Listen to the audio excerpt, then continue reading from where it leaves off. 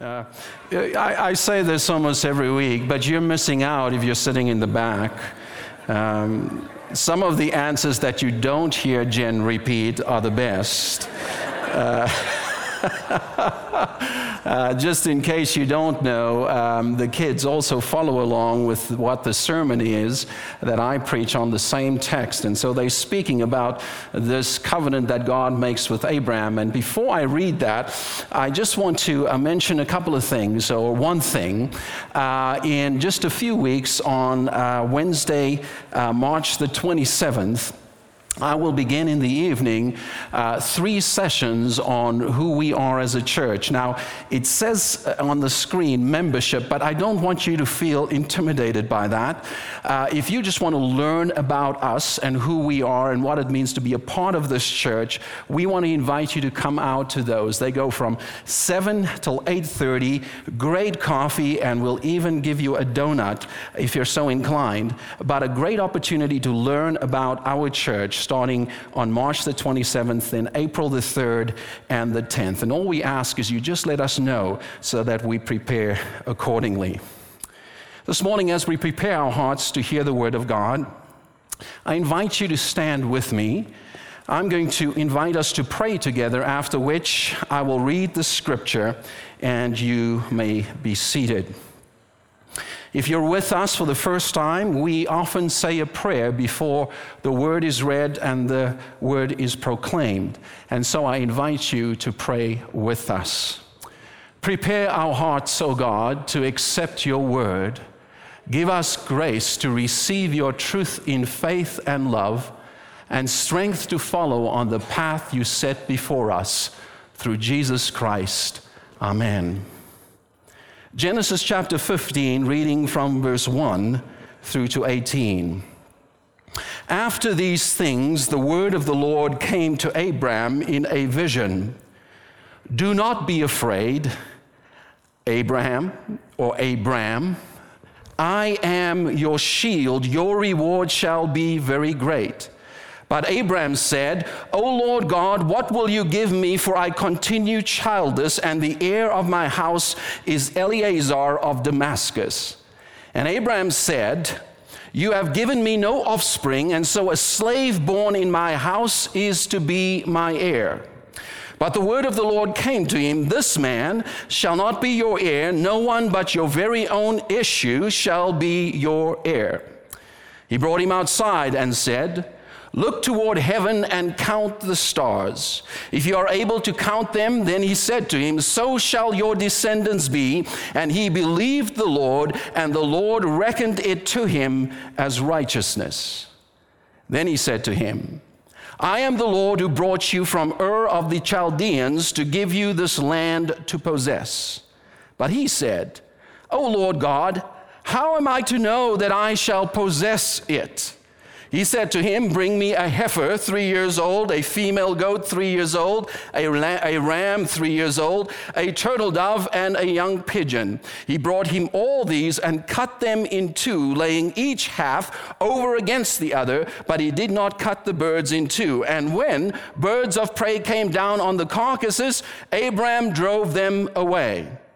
And as the sun was going down, a deep sleep fell upon Abram, and a deep and terrifying darkness descended upon him. And then the Lord said to Abram, know this for certain, that your offspring shall be aliens in a land that is not theirs, and shall be slaves there, and they shall be oppressed for 400 years. But I will bring judgment on the nation that they serve, and afterward they shall come out with great possessions. As for yourself, you shall go to your ancestors in peace. You shall be buried in a good old age, and they shall come back here in the 4th generation, for the iniquity of the Amorites is not yet complete. And then when the sun had gone down and it was dark, a smoking firepot and a flaming torch passed between these pieces.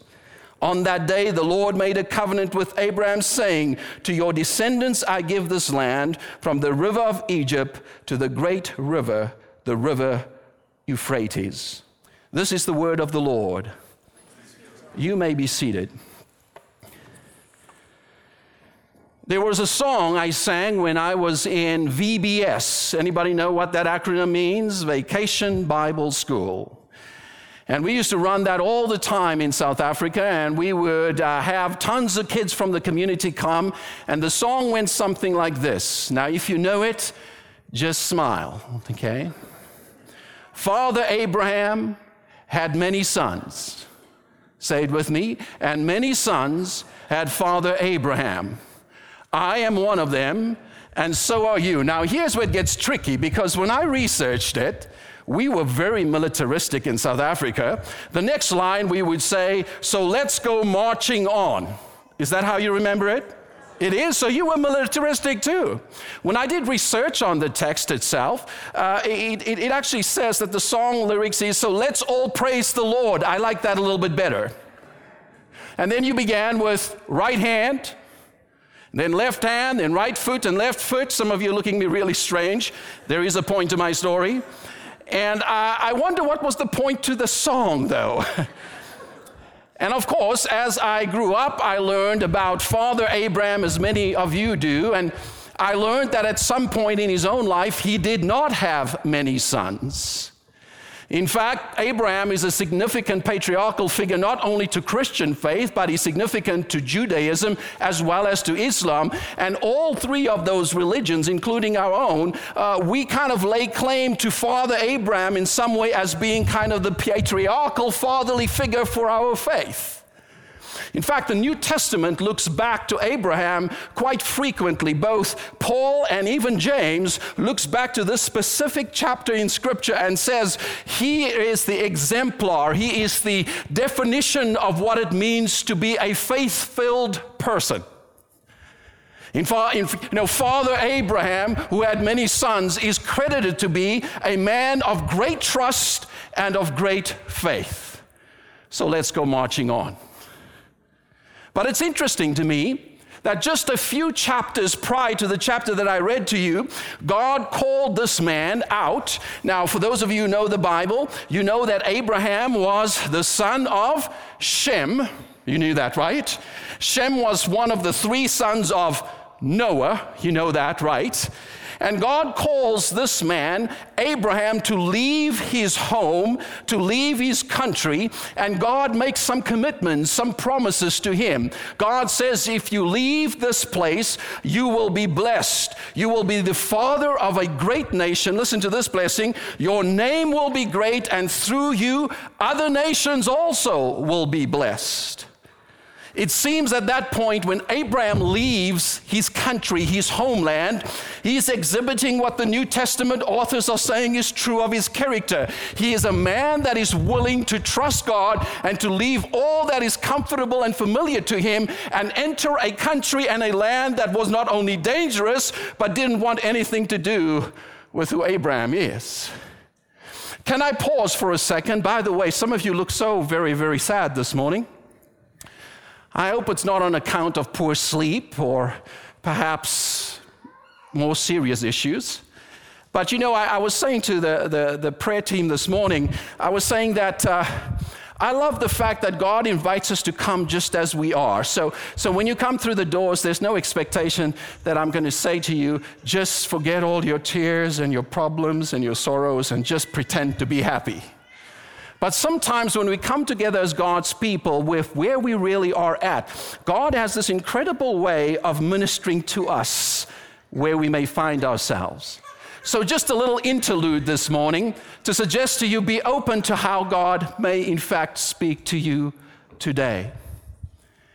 Abraham leaves. He seems to personify faithfulness, but in chapter 15, we find that he starts to have a little bit of doubt.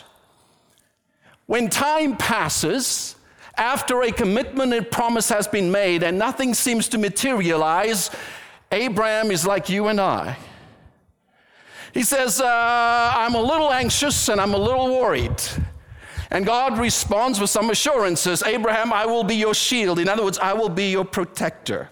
And your reward will be great. And Abraham says, yeah, that's fine, but what good is a reward if I have no heir?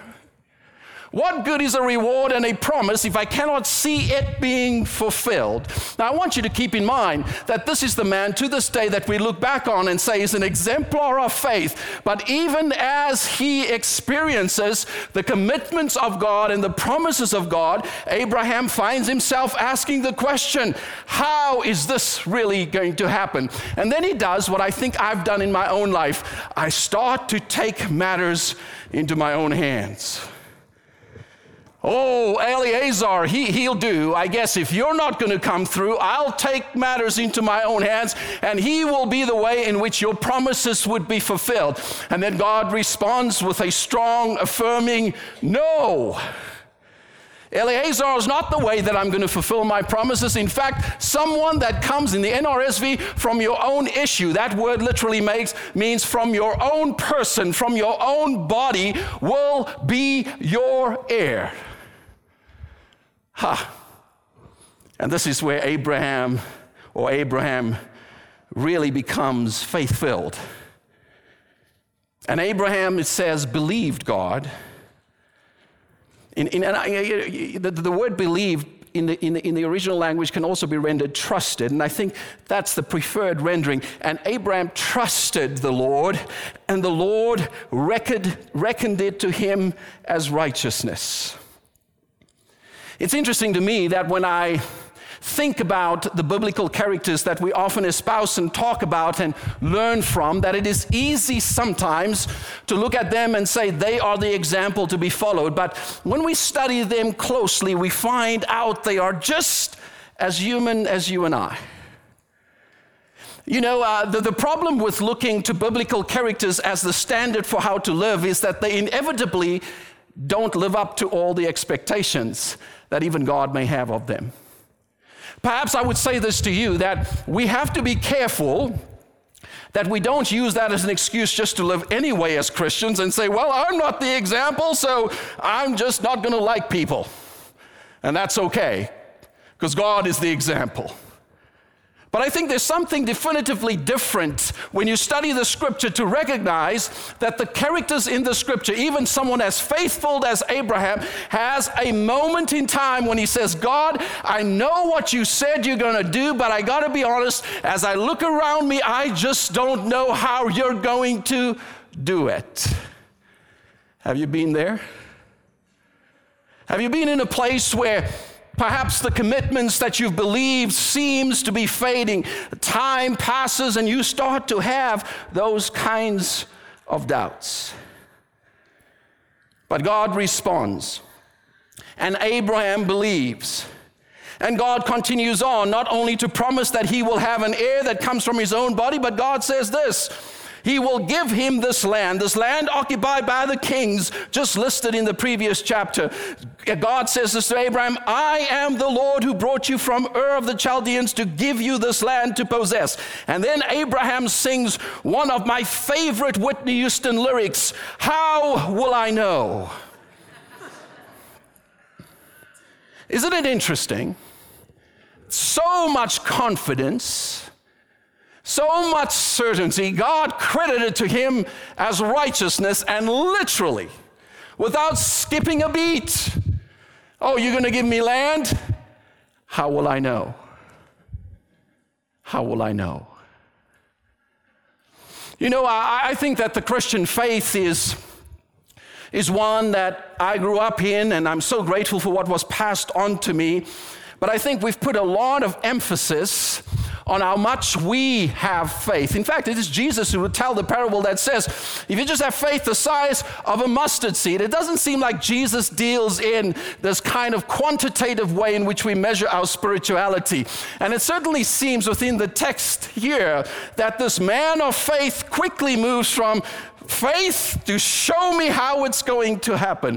I love reading these scriptures because I think it gives permission to the honest doubters amongst us who often feel that they cannot ask God questions when things are difficult. Can I say this to you, my friends, that the scriptures are wrought, the Psalms are wrought with men who cry out to God in times of testing, in times of barrenness, in times of difficulty, and they say, God, please have mercy. Show me how things will be be done. Listen, if you're here this morning, this is not even a part of my sermon. This is free of charge. If you're here this morning and you're going through a difficult time, you can ask this great God, God, what is going on? I don't feel like things are the way they need to be. I don't know how things are going to come about. I need some answer. I need some direction. And then it's going to get better, I promise. God responds to Abraham. And instead of just giving him words, God invites him to invoke a treaty. The treaty goes something like this. God is responding to Abraham's question, how will you give me the land? How will I know? And God instructs them to get some animals. Now for us, this is a strange portion of Scripture, isn't it? If you listen closer to the text, the animals that Abraham gets, he knows what to do with, which would infer that Abraham knew this kind of treaty, this kind of cultic practice.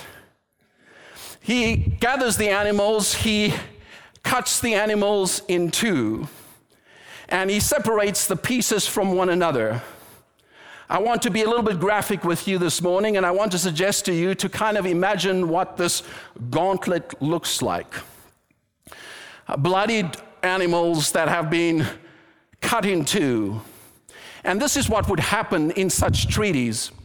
If there were two kings that were at war, and one king was superior to the other king and wanted to commit to peace, they would do something like this, which is referred to as a suzerain treaty. They would make the lesser superior king walk through the gauntlet of blood to do two things. To say that I'm committed to keeping my vow to you, and if I do not keep my vow, let what has happened to these animals happen to me. Not only does God instruct this really strange cultic treaty, but then he speaks to Abraham. And I want you to hear what he says to Abraham, because, be careful what you ask God, How will I know? God responds and gives him this vision. Here's what God says to him as he falls asleep after this laborious task of cutting animals in half. Your offspring shall be aliens in a land that's not their own. They shall be slaves there, and they will be oppressed for 400 years. Did you really need to know that, Abraham? But I will bring judgment upon those nations and bring them out with great possessions. You, however, will die in peace, and your people shall return here after 4 generations. What a vision, what an answer. How do we make sense of God's response to Abraham? In 1986, my little brother was 8 years old. He was on his way, along with my older brother and myself, to school. We were in public transportation in a double-decker. Do you know what that means? Okay, sometimes I use strange British words, and you may look at me funny. And we were in the bottom. My older brother got off first at his school, and the next stop was my little brother Eugene's stop. As he got out of the bus, just at 8 years old, I was the last to get off. I handed him his bookcase, and as I handed him his bookcase, a car overtook the bus on the wrong side and hit him right in front of me, and he went flying. Long story short, the doctors said when Eugene arrived in emergency that his parents need to be called immediately because he is dying. He's just 8 years old. I remember that whole experience all too well. The first time I saw him, what he looked like. I remember when we were brought into a room and told, prepare to say farewell to him. And then I remember how over the course of 8 months, the church around the world, we belong to a global family, us Nazarenes, so we get the word out, and people started to pray all across the world for my brother. Over the course of 8 months, he came out of this coma, he recovered, and he went into the next year of school, and just a miraculous healing. But it was that next year when my dad was preaching in the church of my youth. He was the district superintendent by then, so, he was big stuff. And, he was preaching at the church that I grew up in, and he was talking. I don't even remember what scripture he was using, but he was talking, and he made this statement that stuck with me ever since. He said this. He said, I don't know if I would have the courage to follow Christ if I knew everything that could and will happen to me. I remember thinking to myself, isn't that the truth?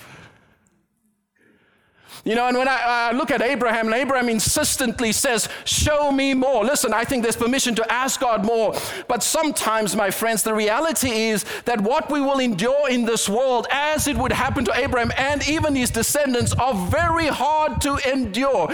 And the story would be awfully miserable if I left it there. But then as Abraham falls asleep, what happens is phenomenal. The smoking torch and firepot, the smoking firepot and torch moves between the pieces. Now remember what I said about this particular treaty. The lesser would go through because the greater would say, you are committed to this. But instead, the God of Abraham's walks through the treaty saying this, if this covenant is broken, I will pay the price with my very death.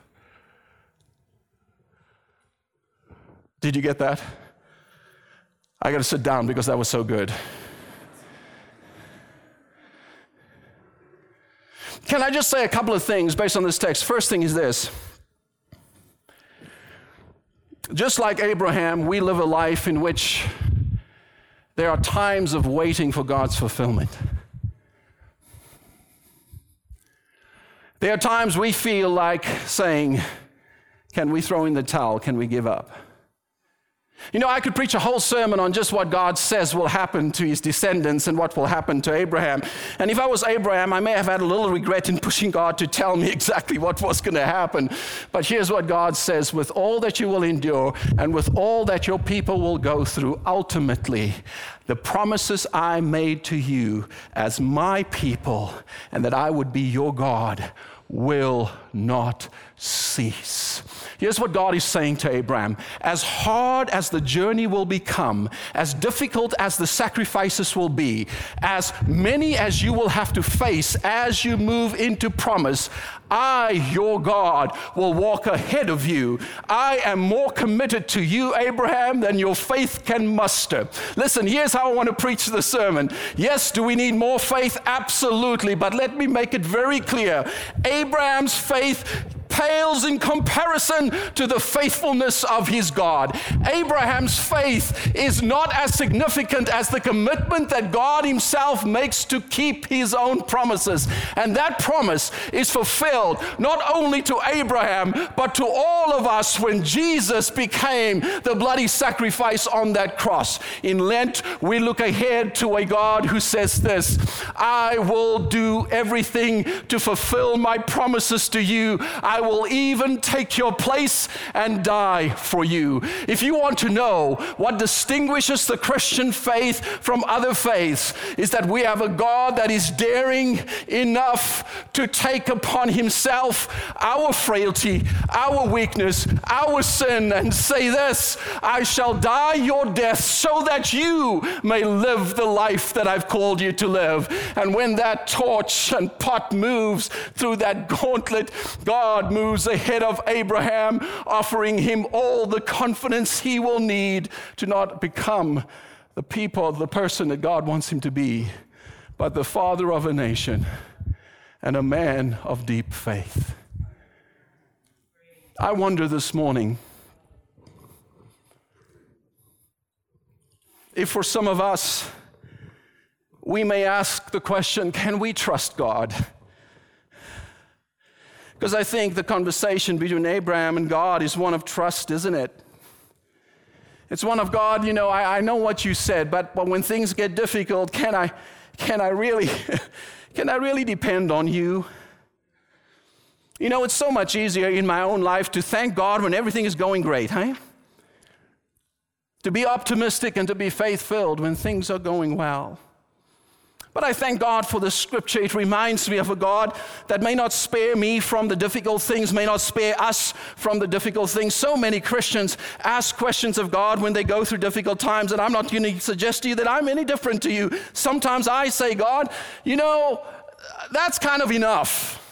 Can I get an amen? Some of you are trying to be really holy right now and say, not us, do. God, this is difficult. This is hard. I didn't anticipate this is the way it's going to be. Can I get an amen? God, I didn't know that following you would be this hard. I didn't know that I would have to face some big giants. I didn't know that things were going to take a long time to happen. Can I get an amen? God, I didn't know that this journey will be the way it is. But we rest our faith in the promises of the one who said to Abraham, what I said I will do, and I will do it. This God who takes our place and says, I will fulfill what you cannot. For this is the kind of God that I am. Oh man, amen. You know, I got to take out my hanky. Oh, Sister Jennifer, thank you. Jennifer makes up for your quiet amens. Keep on praising God. You know, I don't know if you realize, Glenn, this is your fault that I'm down here now. You built those steps. Got no one else to blame but yourself. You know, I want you to hear this, because I know I'm not preaching this as well as I could, but I want you to hear this. The reason we can face tomorrow is because God has already faced it for us. You know that, right? The reason we can suffer with hope is because He suffered for us.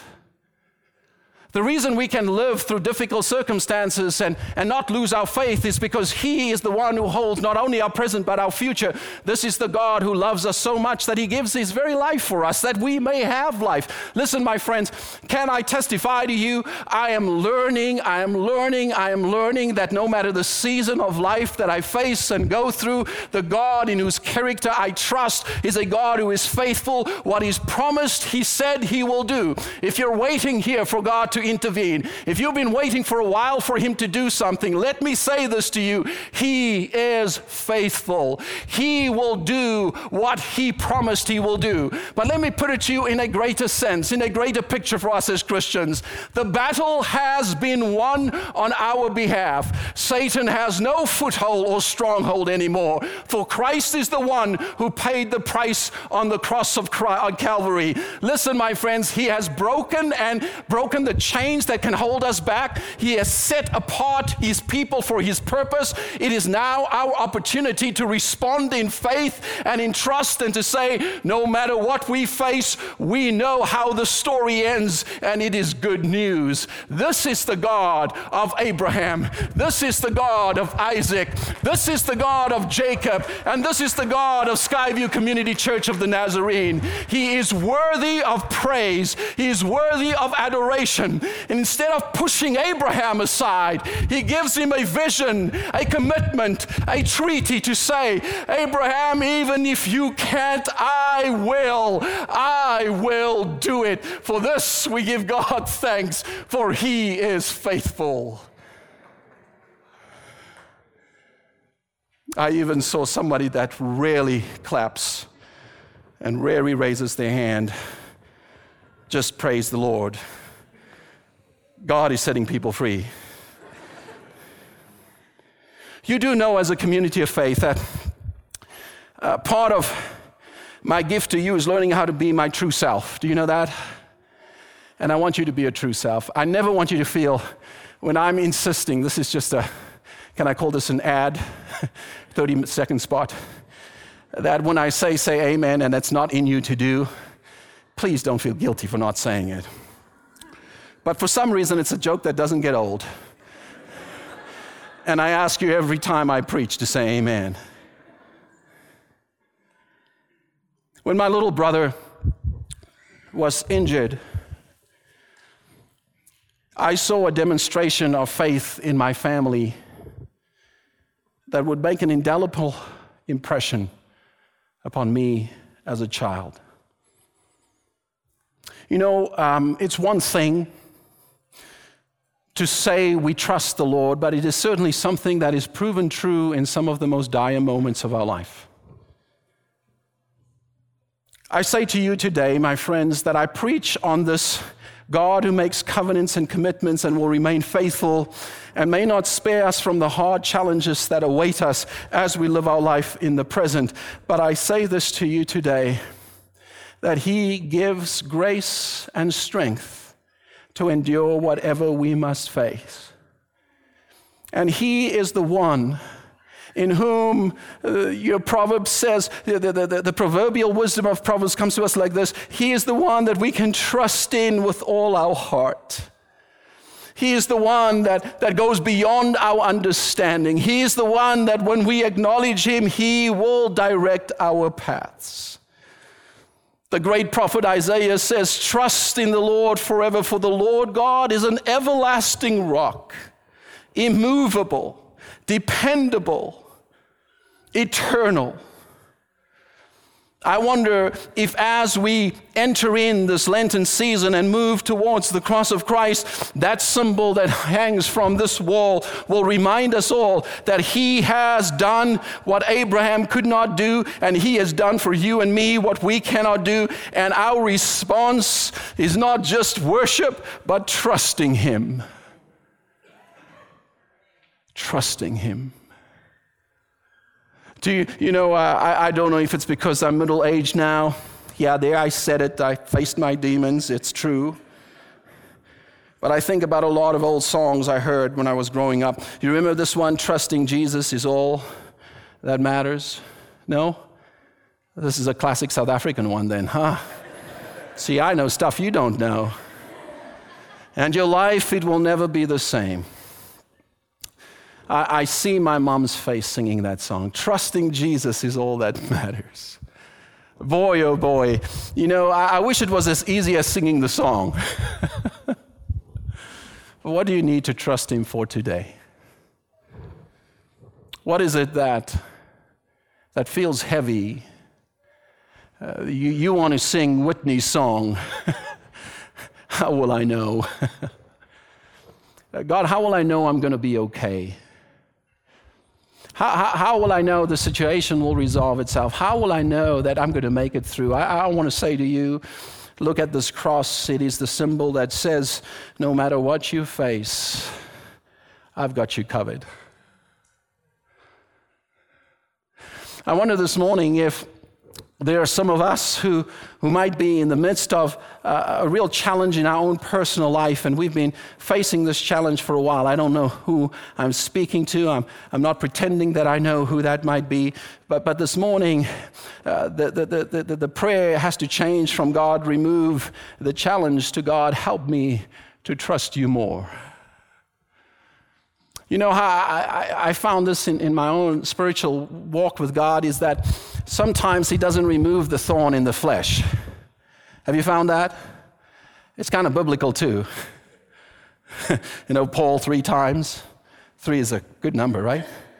3 times, I beseech the Lord, I think it's the New King James Version, to remove the thorn in the flesh. But he said to me what? My grace is sufficient for you. Maybe for some of us who find it hard to trust because God hasn't removed the thorn, the prayer that we ought to pray is, God, may we trust you that whatever we face, it will not overcome us. And that whatever we would have to go through, we know you are faithful. You see, Lent is a journey intended for us to come face to face with the reality of our mortality, the reality of our humanity, the reality that we go through challenges. We become sick, relationships may end, problems may come, but it points us to a deeper reality. The one who created us is faithful, and he will walk ahead of us so that nothing may overcome that which God has intended for those he loves. And for this I give God thanks. This morning, as I stand before you as your pastor, I stand in need of this message. You may not know this, but Most of the messages I preach, it's like God is saying, can I tell you through your own voice what you need to hear? Perhaps I wish sometimes that I was like other preachers, but I can only be who I am, and there is a grace in being called to preach. I can't explain it to you unless you start to do it. It is the hardest thing to do, and it is the most rewarding thing I do in my life. There's a grace because every time I have to open the Word, and I was invited to talk about preaching, and I went on way too long in a class recently about it. But in the class I said, what I've discovered is that preaching that is convicting, preaching that connects with people, is not preaching that is disconnected from truth, because the preacher himself stands before this living God and says, God, what are you saying to me? What are you saying to me? Perhaps in our culture, we like preachers who walk on water. I once made that illustration, and a pastor who's kind of one of those smart alecks, I said, Jesus was the only one who walked on water. He says, no, Peter did too. But you know what I mean. Sometimes, when we look at a pastor through a certain lens, it kind of creates a distance by which we can excuse that we perhaps don't have to live a certain way. Maybe it's just certain people. People who Jesus really gives like something special to. Can I say this to you? I love for you to treat me special. I love for you to I think there's something about respecting those whom God has called to preach, even if I must say it myself. But let me make a very, very clear point to you. My friends, every Sunday I stand before you, I stand under this word as one who too needs to hear it so that I may too live the life He's called me to. And this morning, He's spoken to me. Do you trust Him? Do you believe that in your waiting He is faithful? That even when life gets hard and the journey seems to narrow in and we ask, where are you? He is faithful. And all God's people says, thanks be to God. Let me pray. This morning, Father God, you know my heart, and you know the hearts of each one gathered here. Our faith is not about escapism. That is, that we don't believe that somehow being Christian means that we escape the hardships or the challenges. Perhaps it's more convenient to believe that, but when life is hard and difficult, that belief is quickly overturned. Sometimes people become cynical. They become doubters. But here in this church, in this community, I pray that you would help us to look at your word with honesty and to be able to receive from it its truth in all that it offers us. That yes, God, you've made a commitment to us, but sometimes life is hard.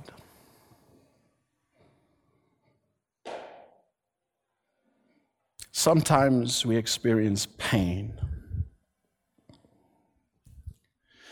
Sometimes we look at our world and we cannot fathom the violence and we cannot fathom the hate.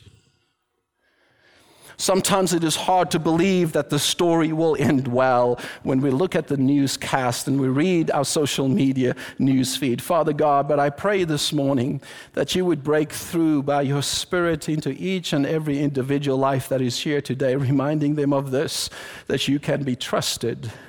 Not only for their lives or for my life, but for this world that you love. Dear God, help us to be a church that is so deeply, deeply filled with trust in the one who has made the promise to his people